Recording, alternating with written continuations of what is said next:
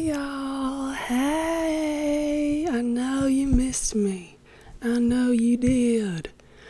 Yo, welcome back to Ava's Audible Art Studio. Okay, I changed the name. I just need to get into a few minor things before we get into this podcast, y'all. Number one, I did change the name of this podcast because Art Studio is just easier to say. It kind of just seems like one word, you know what I mean? Instead of Art Corner, that's kind of dumb. So we're going to pretend that name never existed, ever. And we're going to pretend that we never saw that, it never happened, and it's Ava's Audible Art Studio now, okay? Makes total sense. Also, yeah, I'm going to post every other week, not every week, because I have a full-time job, okay? Sorry I can't focus on this, doing this every single week. A freaking hour-long episode that I actually want to put effort into and make good and entertaining for you guys.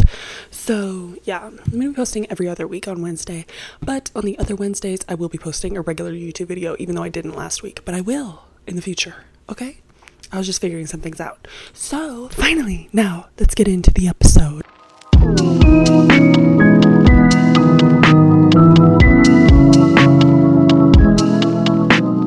Hey, I missed y'all. Hey, how you doing? How you doing?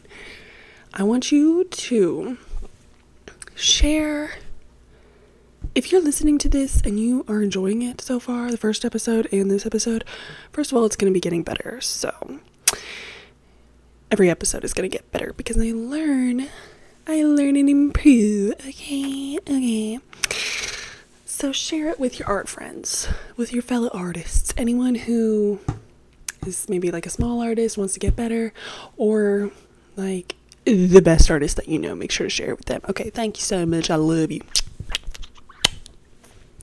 All right, so I thought today to intro you guys for my little intro, I will be sharing some art history. Yes, because I did my research. If I'm gonna be the leader of the art community, you know, I gotta do my research. I got to fill your guys' brains with knowledge about art. So I did, and I took some notes.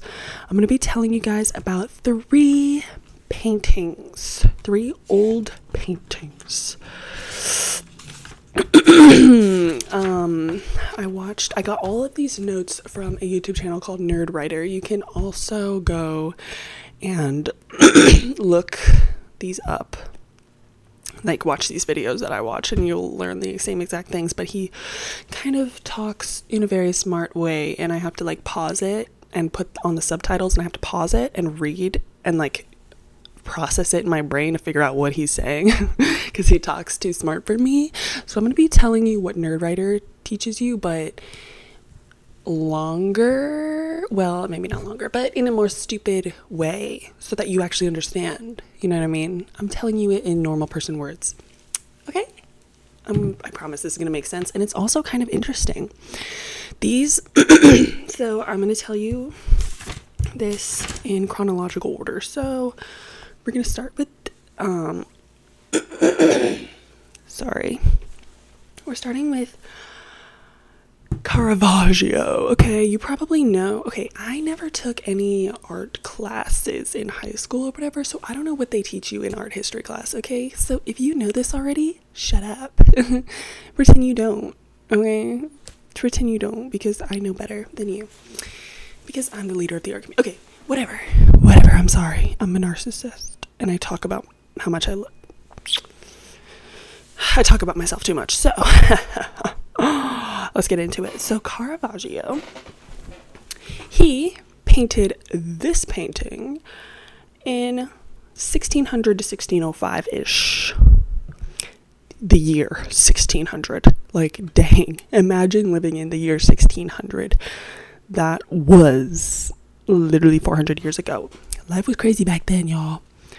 So he lived during the High Renaissance, which during this time, paintings were, first of all, very realistic. There was no such thing as like abstract art back then. Everything was like realism, because this is the type of communication that they had. Like, this was their TV, this was their radio, this was their YouTube video, TikTok, you know, because they had nothing else.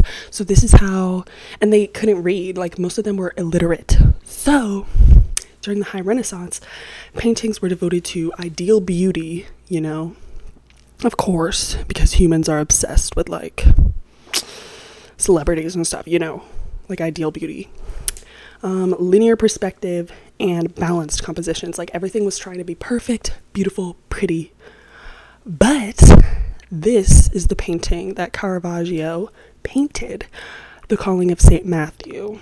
This is like one of his most famous paintings.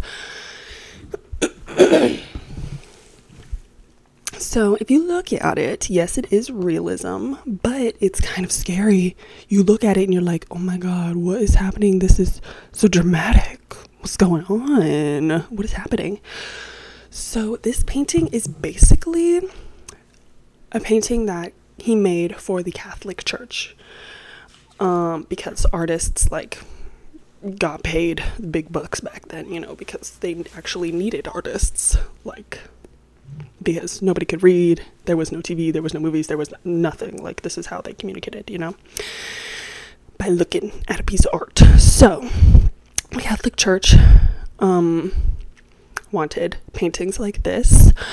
This is a painting of the moment that Jesus Christ, which is this guy pointing his little finger on the right, he calls Matthew, the tax collector, to be his disciple. And Matthew is this guy right here pointing at himself, being like, me, with the little beard. That's him, okay? So here's the little passage that this is based on. It's Matthew 9:9. He saw a man named Matthew sitting at the tax collector's booth. Follow me, he told him, and Matthew got up and followed him. Wow, that's deep. No, but okay. Basically, in the passage, it kind of seems like immediate. Like, basically, Jesus tells him, follow me, and then it's like he got up and followed him, you know, like it's immediate. But this painting shows the moment of hesitation, you know. It shows the moment where he's like, this random guy is just like, follow me, and he's like, me? Follow you? Why? You're gonna kill me? What's gonna happen? He doesn't even know. But as you can see, the symbolism in this painting. Okay, let me explain, because Matthew is looking at Jesus. The two guys on his left are looking at the money. They're obsessed with the worldly matters that is money. They're like, ooh, money, money, money. They're not even noticing the literal Holy Spirit in front of them. Okay. And then the two guys on the right, one is looking at Jesus, one is looking away from Jesus. So these two guys represent Matthew's indecision. Like, should I follow him or should I not? You know what I mean? Yeah. Yep. And yeah, so if you look at Jesus, you see his little hand, and he's obstructed by, what's this guy's name? Saint Peter. That's who that guy is in front of Jesus. And you can only see the side of Jesus's face. You can see his hand pointed at Matthew, and you can see his little halo, the glimmer of his halo right above him. So, yes, let's see.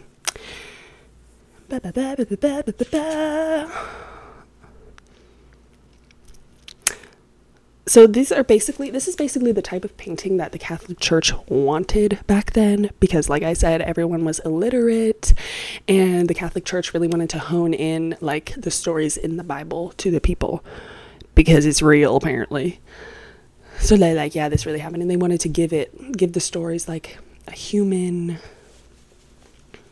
like a realistic, like, so you could see that it like really happened, you know, so they could put it in their minds, you know, they could brainwash the people into thinking that this really happened. You know what I mean?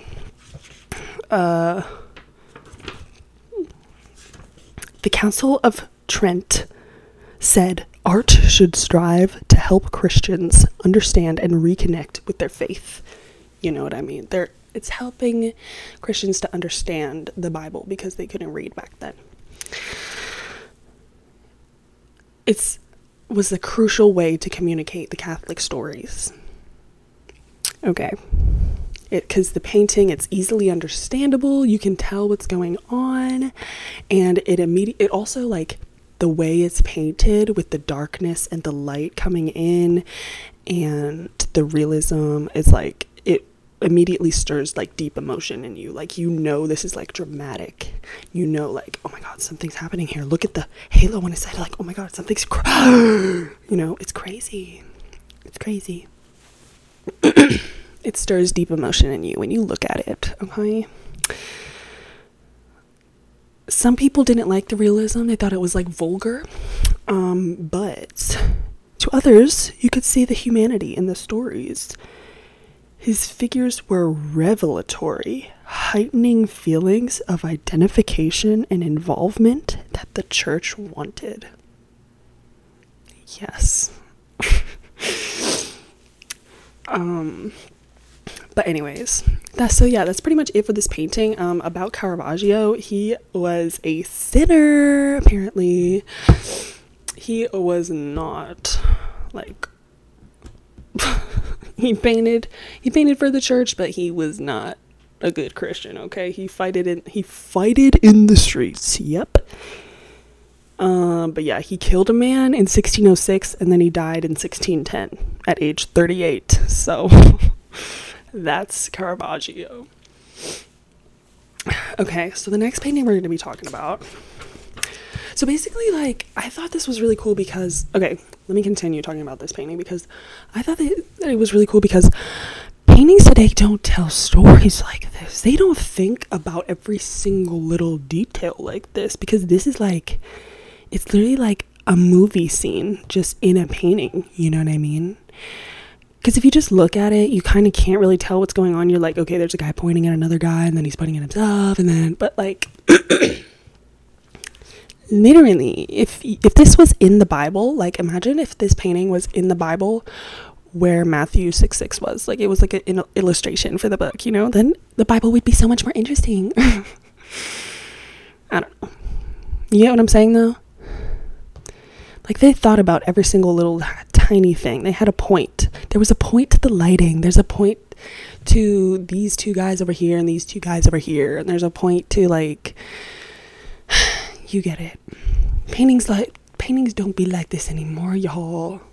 We need to put more effort into what we are doing. But whatever. Okay, now you're going to... This next painting was painted in 1642. Okay, so this is like 40 years after the last painting.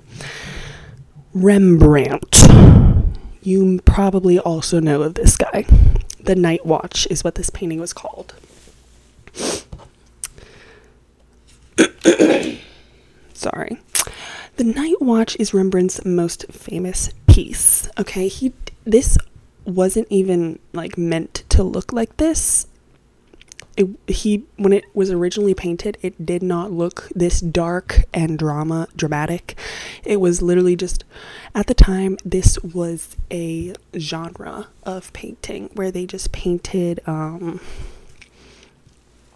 civic guard portraits, like just a bunch of guys standing around because they were like famous or whatever.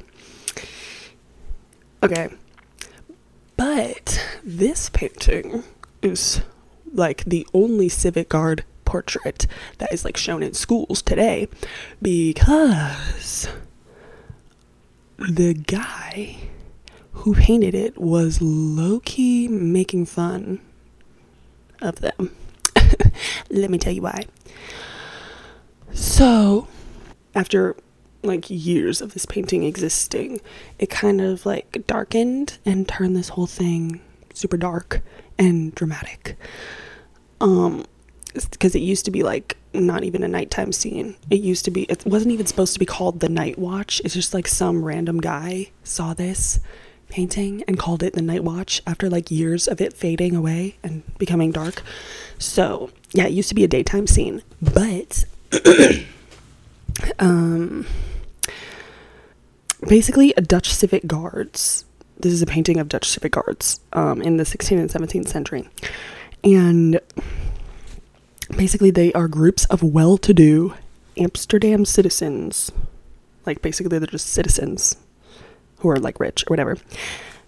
They are tasked with keeping the peace should threats come to the city walls. So they basically like don't have any training or whatever. They're just supposed to like be tough guys and like fight for. Okay, so the shadow and the light and the like action in this piece represents drama. They loved the drama back then because it's like a movie scene in a portrait, you know what I mean? It's like you look at all the little tiny details of all the different people and their faces and like what they're doing, and it's like a movie scene. The drama's going on, you know what I mean? And the fact that it's like so dark and the painting looks like how the painting looks as a whole, you can tell like it stirs deep emotion in you. You can tell there's something going on. You want to know what's going on. They're like, ooh, hold up. So anyways, yeah, so the focal point is the captain and the lieutenant right here in the middle, these two guys. So the captain is the guy in the black, and he's holding out his little hand. This is like the most famous part of this piece. He's holding out his little hand. It looks so 3D. If you look at his hand close up, I will for our YouTube watchers, I will show you this painting, of course, on the screen. But if you're listening to audio, you just have to listen to my words and imagine. So he's holding out his little hand. It looks so 3D. These people were so good at painting and like foreshortening, perspective, all that. Like, oh my god, I could never. So yeah. That's the captain holding out his little hand, and then the lieutenant is the guy in the white right beside him.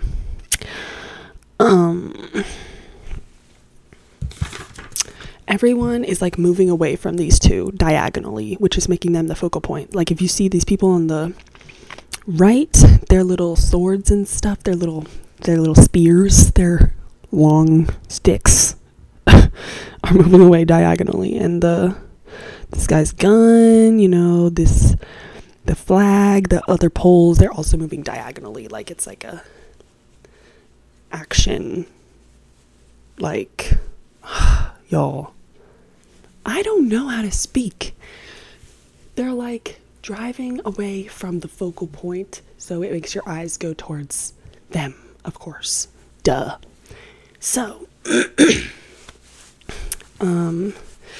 he also mimics depth of field, making what's in the back super blurry and far away and darker, and the stuff in the front, like the hand, is very much clearer, more in focus, so it's like you're really there looking at it. Crazy.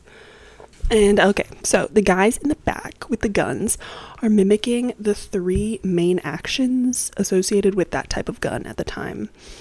So the first guy's loading it, second guy's firing it, and the next guy's cleaning the gunpowder. So basically that just like shows, I guess, like how much thought they put into it. Like they symbolize this is what you do with the gun, apparently. I don't know, they thought about their paintings a lot back then. I feel like that's kind of obvious to do if you're painting, but whatever. I'm sorry, Rembrandt, I could do that. No, I'm just kidding. Okay, but look, this is something so smart. Like, oh my god, this is something I would never think of. But if you look, the captain's hand's shadow is holding on to it's on the lieutenant's jacket, but the shadow is on the emblem of Amsterdam, which is embroidered in the lieutenant's jacket. So his hand is like holding on to the emblem of Amsterdam.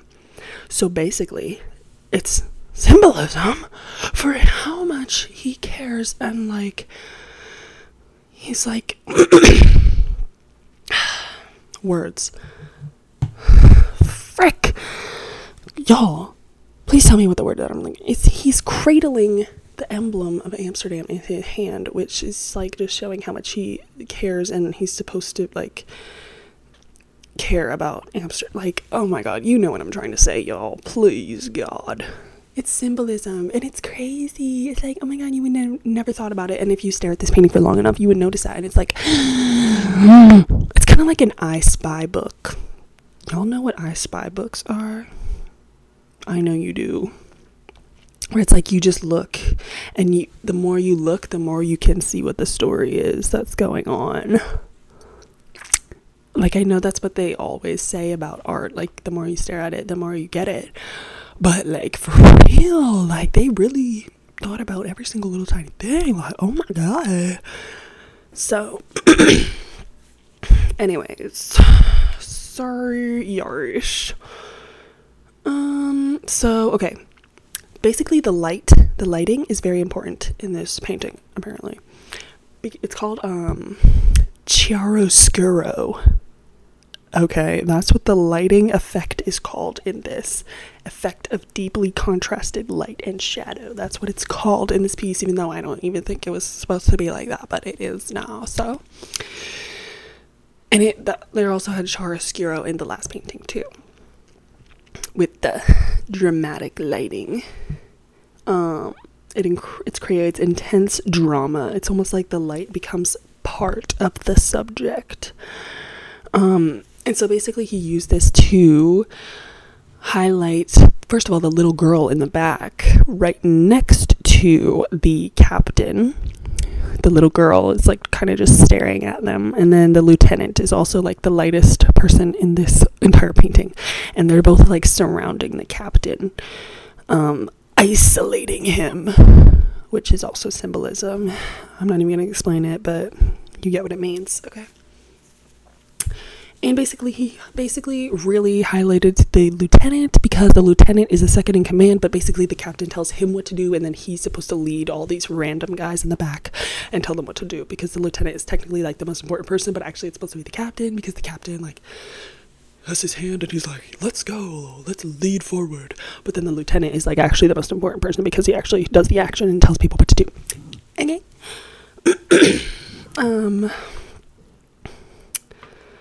So yes, every man's face is highlighted, okay, lost in their own world. So this is basically moments before they set out to do whatever they're gonna do for the day, you know what I mean? And this is how the artist was making fun of these people, okay? Because basically at this time, it was near the end of the 80 Years' War with the Spanish, and they were the Dutch, which I guess is Amsterdam. That's what you call the people, Dutch. Don't ask me, I don't know. They were prosperous, and they were more ceremonial than necessary. So basically, they were being men, and they were like, oh yeah, we're so amazing, we can do whatever we want. But at this point, they don't really know what they're doing, and they're actually stupid. And they're just like playing around with their little weapons. They go to work, they play around with weapons, and they talk, and they get portraits painted of them, because they think they're so important and fancy, because they're winning the 80 Years' War or whatever. So basically it's just a club for men to come around and play with their little weapons. And so he was basically making fun of them, because if you look at all these people, they really don't really know what they're doing. Like, you kind of doubt that they're gonna win whatever they're about to do, because they all look like they didn't really know what they're doing, you know what I mean? They're all just like fooling around. Anyways, the endless jockeying between light and dark, chaos and order, and nation versus individual. Okay, that is what makes you doubt that they're gonna win whatever they're about to do. The endless jockeying. Dude, I'm telling you, Nerdwriter talks in words that you, like, the way he makes a sentence, it's like, I wouldn't never even think of this in my entire life. I'm too stupid to like make words go together like this, but I wish I did, because as you can see, I don't know how to explain anything, but that's okay, because you get what I'm talking about, right? right. All right. So the last painting we're going to be talking about is kind of way more recent. You also may have seen this on TikTok. It's called Christina's World by Andrew Wyeth. And this is one of the most recognizable American paintings of the 20th century. It was in 1948, which was literally like my grandma was probably alive. I don't know what year my grandma was born, but she definitely was alive back then, probably. So, the painting is basically of a woman laying in a giant field with two houses in front of her. She's looking at her house, and there's another house in the background, and she's like on a hill field thing, laying there looking up at the house. So basically this is a good professional painting because the composition is great. There's a balanced composition. The woman's shape like draws you diagonally across the canvas towards the house where you want to look next. So first you look at the woman, and then you look at the house up there, and then you look at the other house, and then you come back down to the woman, you know? You go down the hill, down back to the woman. So that's why it's a good professional painting. All right. But the story that's going on, if you look closely at this woman, so she looks like a normal woman, right? But then you look at her hands and her arms, and you're like, hold up, why is she looking like a skeleton? Why does she look like a Holocaust survivor? Why? Not funny, but seriously, she looks like sick. Like, what is happening? And you look at the house and you're like, wait, why is she like in a giant field, like so away, and she's just like crawling around? Yeah, the colors are really muted, and you don't really know what's about to happen. You're like, is the house about to explode? Did she just kill her entire family? Like, what's going on? Yeah, it's kind of spooky. So when we look at this, we're desperate to know the story. Like, we try and put ourselves in her place, what's going on, but still it doesn't take away the feeling of not knowing. You know, there's like tension. You're like, oh my god, what's about to happen? Why is she staring at the house? Like, what? So that's basically it for this painting, because there's kind of not much to talk about it except for the house and the girl and the other house and the field. But this is the actual real life story of the painting and how Mr. Andrew Wyeth was inspired to make this. So the woman in this painting is a real person named Anna Christina Olsen. Christina's World. Her name was Anna Christina Olsen. She lived in 1893 to 1968, and she lived in this house that she's looking at with her brother. She basically had a neuromuscular disorder that made her unable to use her legs. Basically, she couldn't walk, and she refused to use a wheelchair, so she just like crawled around with her arms all the time, like literally all the time. And yeah, Christina was 55 at the time of this painting, but if you look at the woman, she doesn't really look 55, and that's because the artist used his wife as a reference for her body or whatever. The only thing that actually looks like Christina is the arms. And yeah, he saw Christina like crawling around one day, and the painting idea was inspired. It popped into his head. Oh my god, painting idea, ba-bing. So yeah.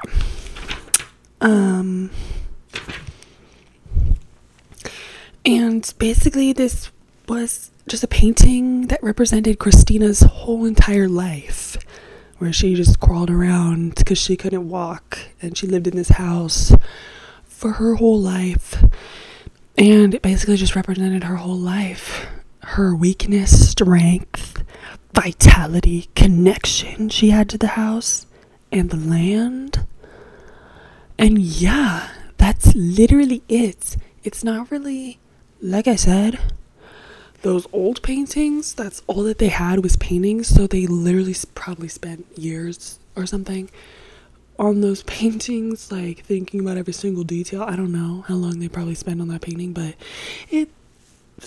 they probably spent a very, very long time thinking about all the little details. And this one, it's kind of just like not as thought out, you know, but it's still beautiful. Like, it still represents this woman and her entire life. And like, you look at it and you're like, what's going on? Like, it just gives you an emotion when you look at it. You just feel, and you're like, wait, what is happening? Like, the tension. But then you learn the story behind it and you're like, oh my God, wow.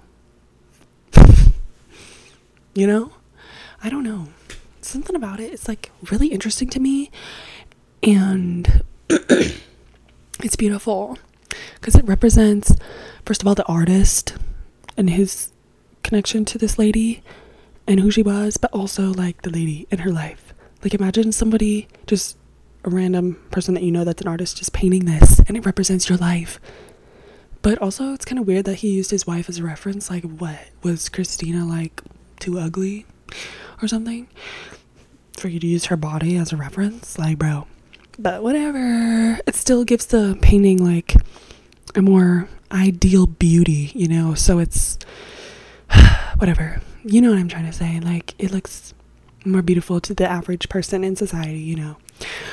But still, it's pretty epic. It kind of reminds, it should also be like in a book. There should be a book about this, and it should be like an illustration in the book. You know what I mean? So yeah, those are the 3 paintings that I'm talking about today. Hope you guys learned something, because I definitely did. So yeah, I just kind of like looking at old paintings, because the farther back in time, the more like the better the artists were, you know, because that's all they had was just art. It's kind of great. And nowadays, art, like, we have like such abstract art that means literally nothing except for whatever you interpret it to mean. But back then, like, the paintings literally represented stories, and people thought it was real.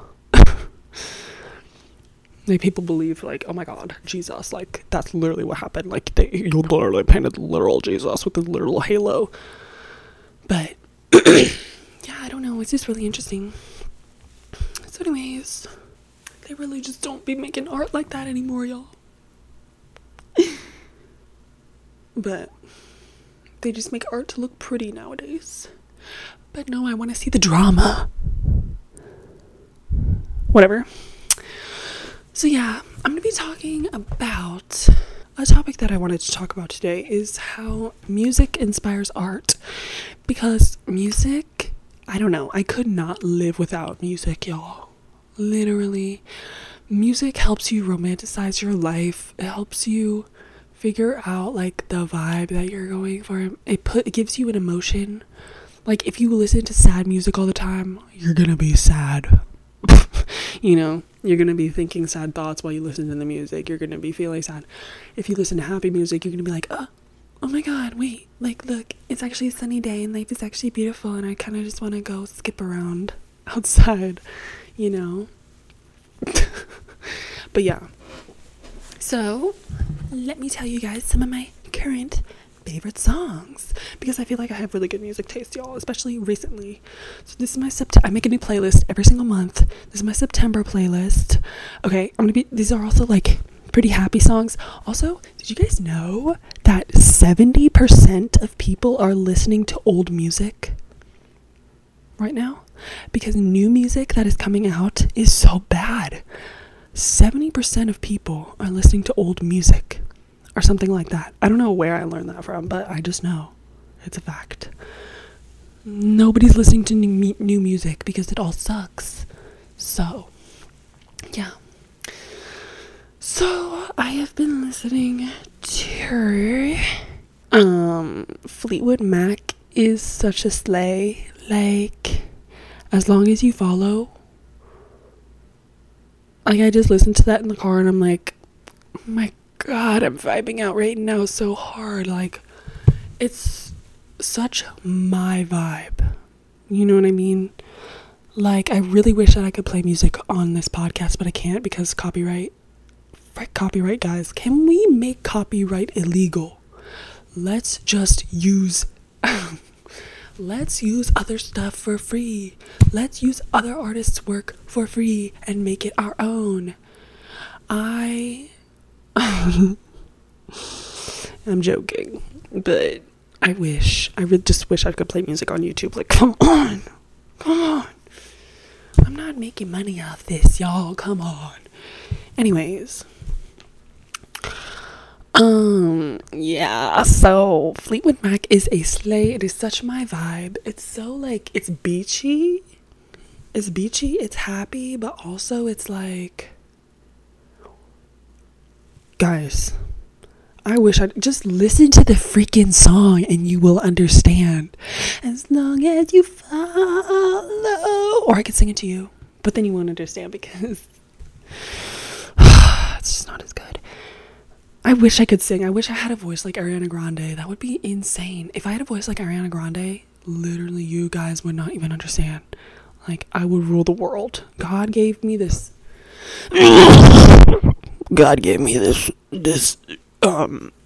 chain smoker of a voice because he didn't know that I could actually have some incredible potential if I had a voice like Ariana Grande. Yeah. Also, okay, these songs are kind of cringe, but if you just listen to it, like One Republic, I Ain't Worried, that song from Top Gun 2, the newest Top Gun, like where the hot guys are dancing around on the beach. Like, but it's a good song. Listen to it. One Republic, I Ain't Worried. Like, you just listen to that and, like, it's a good vibe. Like, imagine you're in the car, wearing your favorite pair of sunglasses, in a cute outfit, going somewhere that is totally stress-free, like the beach, or, like, to hang out with your friends or whatever, and you're just listening to that song. It's like, yeah, hey, like, it's incredible. And also other songs like that, I Lived by One Republic, On Top of the World by Imagine Dragons, West Coast by One Republic. Like, yeah, they're cringe. Yeah, they're like old and cringe, and like, it's like, I'm on top of the world, hey, I'm on top of the world, hey. Come on, that's a good song. Come on. Like, music is the soundtrack to your life. Like, if I had a movie and I wanted songs to be my soundtrack, if I wanted my playlist to be the soundtrack to my movie that I would hypothetically have, I'm on top of the world, eh? I'm on top of the world, eh? And the beat for the one now, taking my knees to the dirt. Like, come on, that's an epic song. I mean, yeah, like, nothing that I do in my life gives me actually that, like, happiness that I feel when I listen to that song. Like, nothing that I do in my everyday life gives me that vibe where it's like I should be listening to that song. Unless I'm, like, on the boat or something. Unless I'm, like, on vacation. But anyways, I do listen to that song on a daily basis, and just when I'm doing my everyday mundane tasks, and it makes me feel good, okay? Okay. Also, let me see another one. Dog Days Are Over by Florence and the Machine. Okay, first of all, I love this song. Second of all, I heard it in the grocery store. They were playing it at, like, Harris Teeter or something. And I was like, oh my. Stupid. The dog days are over. The dog days are gone. You know that song? It's so good. Y'all, you don't even understand. Seriously. So yeah, those are the, like, vibes of songs that I love at the moment. Okay. So, music, how this has to do with art, let me explain.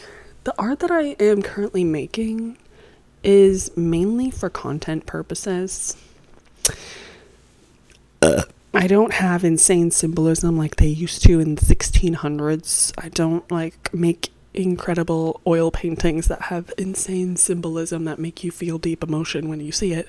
No, I just mostly make things that look cool to like tween artists on the internet, on TikTok, and I make stuff so people like the video and share it with their friends and are inspired by it and want to create something similar to improve their skill, basically.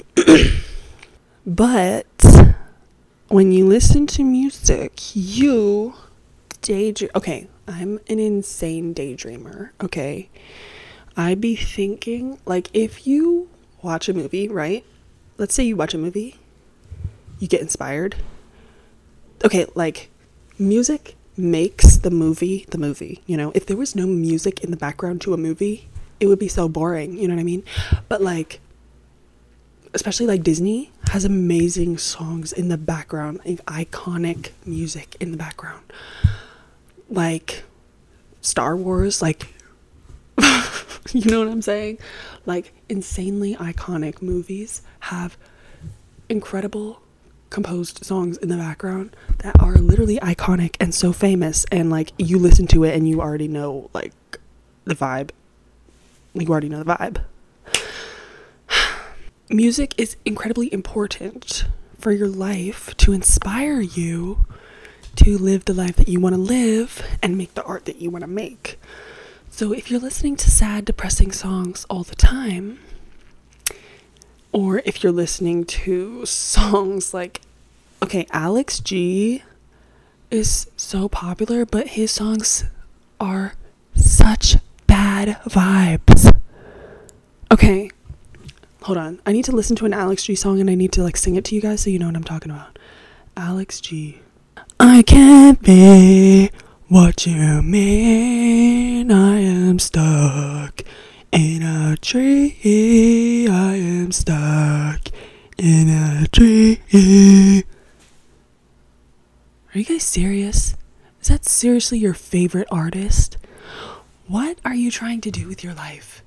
That is like a song for someone who sits around and watches TikTok all day. No.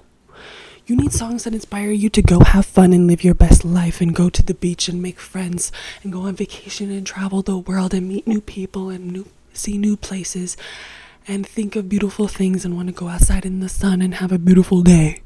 That's the kind of songs you need to be listening to. Okay? Like, I'm not judging you. You can listen to whatever songs you want to listen to. But if you listen to screamo music, I don't get it.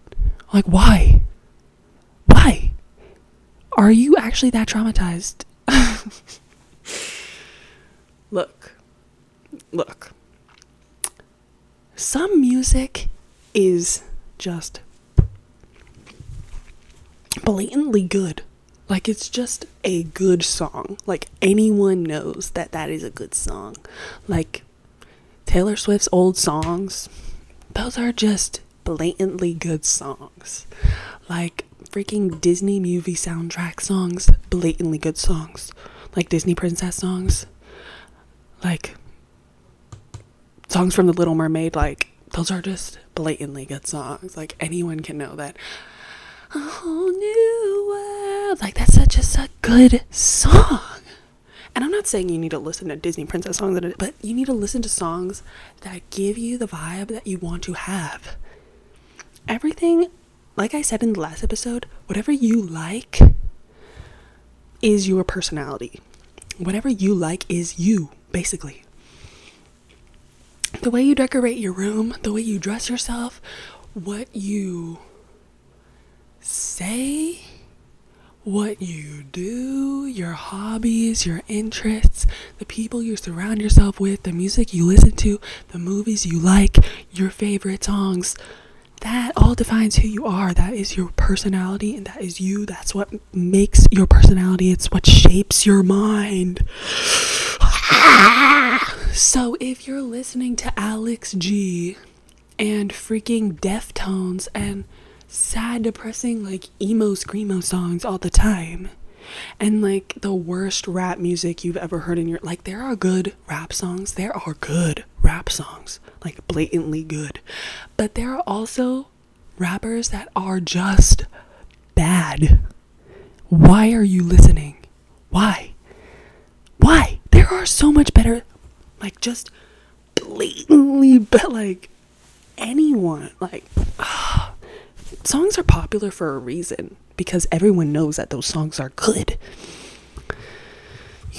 Okay, whatever, listen to whatever songs you want, make whatever art you want.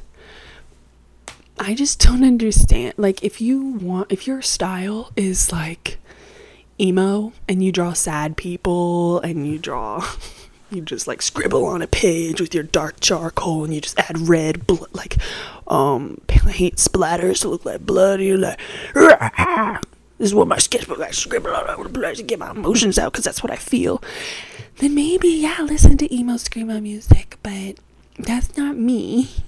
The vibe I want to have is happy, slay, everything's beautiful, I'm just living my cute little romanticized life and I listen to my happy songs. But not too happy.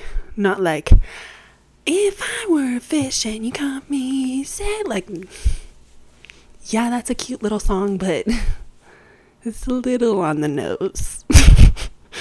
It's a little bit like, I'm 5 years old. But, yeah. It needs to, like, have some taste, you know, it needs to have, like, a vibe to it. Like, you can't just be like, shimmering in the sun, such a rare one, can't believe that you caught one. Yes, I know every lyric to that song. Okay. Anyways, so yeah, I just wanted to let you guys know that whatever you want to be in life, imagine your dream self. What music would that person listen to? Would it be Alex G? No, please say no, because what, like, imagine yourself at 50 years old, like, rich, like, living the best life, doing all the things you want to do, like, about to retire, like, married to the person you want to be married to. Are you listening to Alex G? No, you're not. Okay, please say no. I'm sorry, I'm an Alex G hater. Fuck that song. It's terrible. It's not music. Like, imagine, like, okay, Bohemian Rhapsody is just like a blatant good song, because it's a blatant good song. Like, I can't explain it. It's just a Alex G. Compare an Alex G song to freaking Bohemian Rhapsody. Like, it's not music. Like, it is music, but it's bad music. I'm sorry.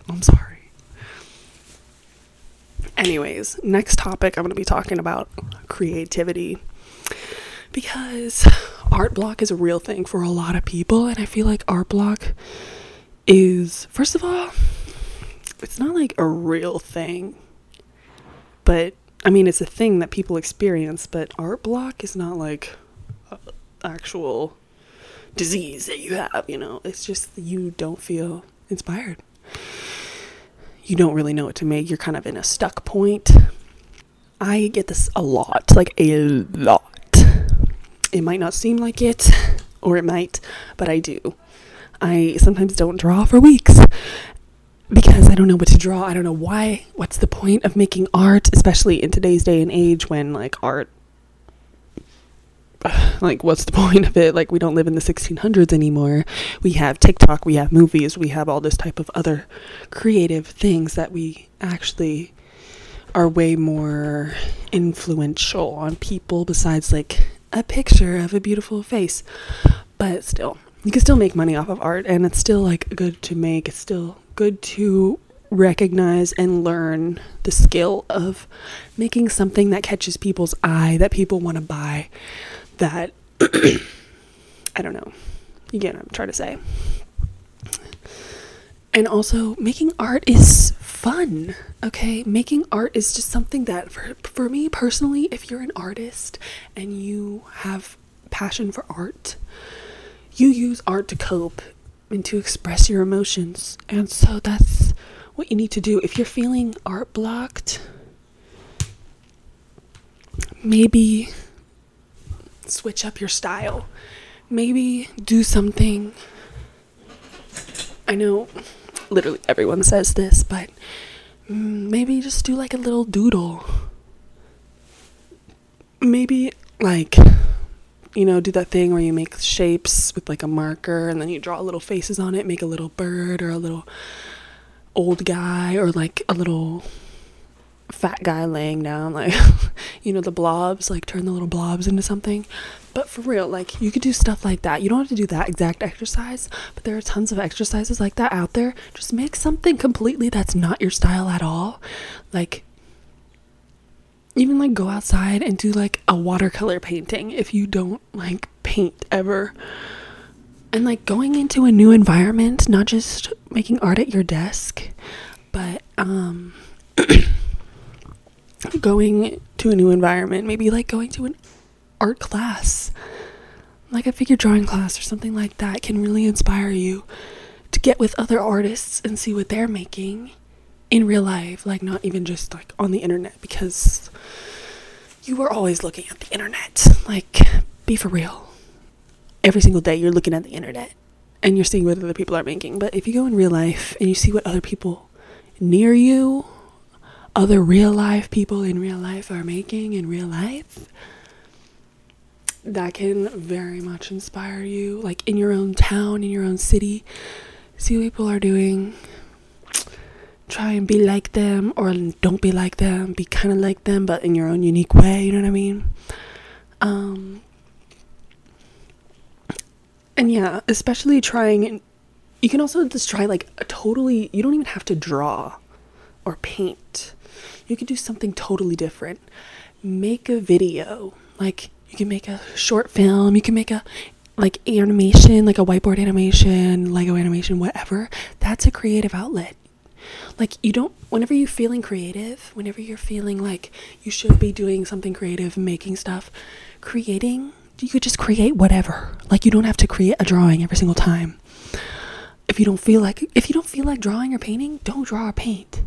You can build a Lego set. You can crochet. You can, like I said, make a stop motion animation.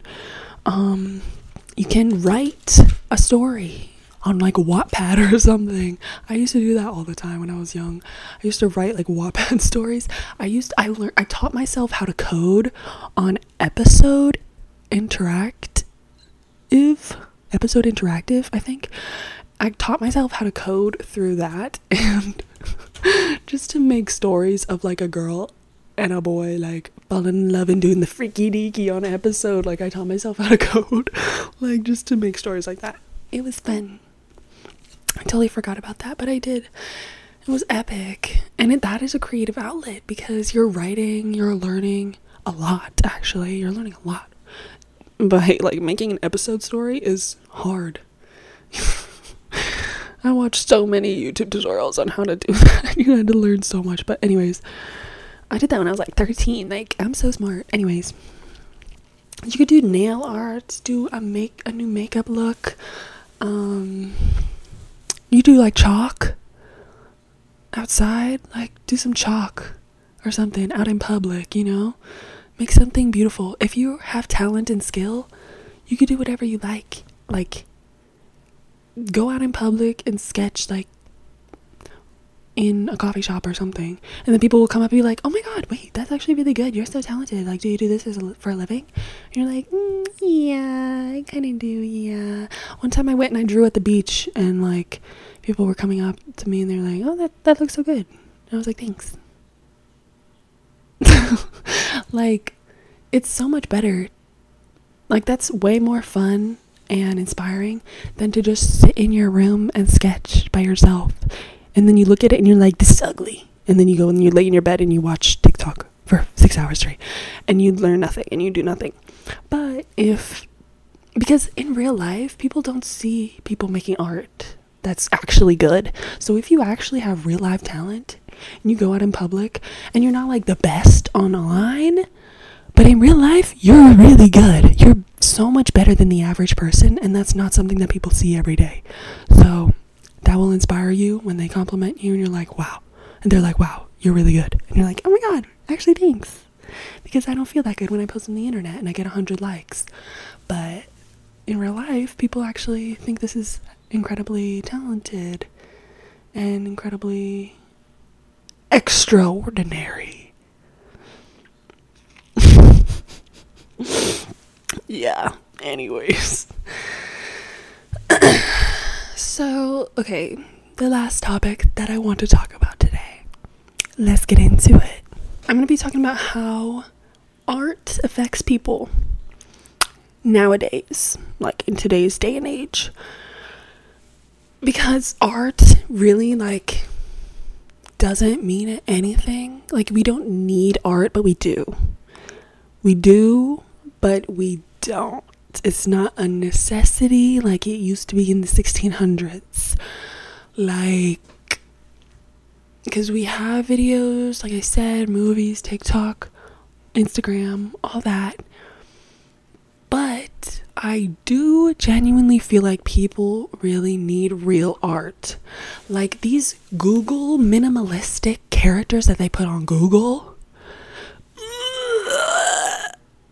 Y'all, you know what I'm talking about. If you don't, I'm putting it on the screen right now. This type of art, please no God, please no God.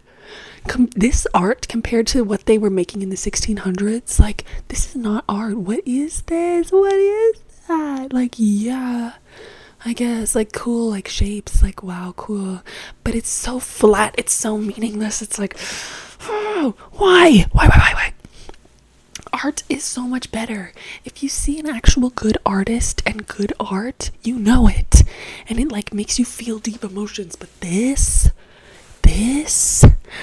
what is that? It doesn't do anything to you. It's like, oh, wow, that's the person. Oh, wow. That's it. It doesn't, like, oh, you could do so much. But, sorry, I just dropped my microphone. Anyways, so art is definitely selfish. If you're like, for the most part, it's selfish to like make art because you're just making it because you love to do it. You're making what you like to make. You are like, you're just making what you like to make because you want to make it. And you're hoping that other people will like it, and you're like shoving it in people's face, and you're like, look at what I made. Do you like it? Because I like it, and I made it because I like it. Do you like it? Will you buy it? So yeah, it's pretty selfish, but you can use it to change the world.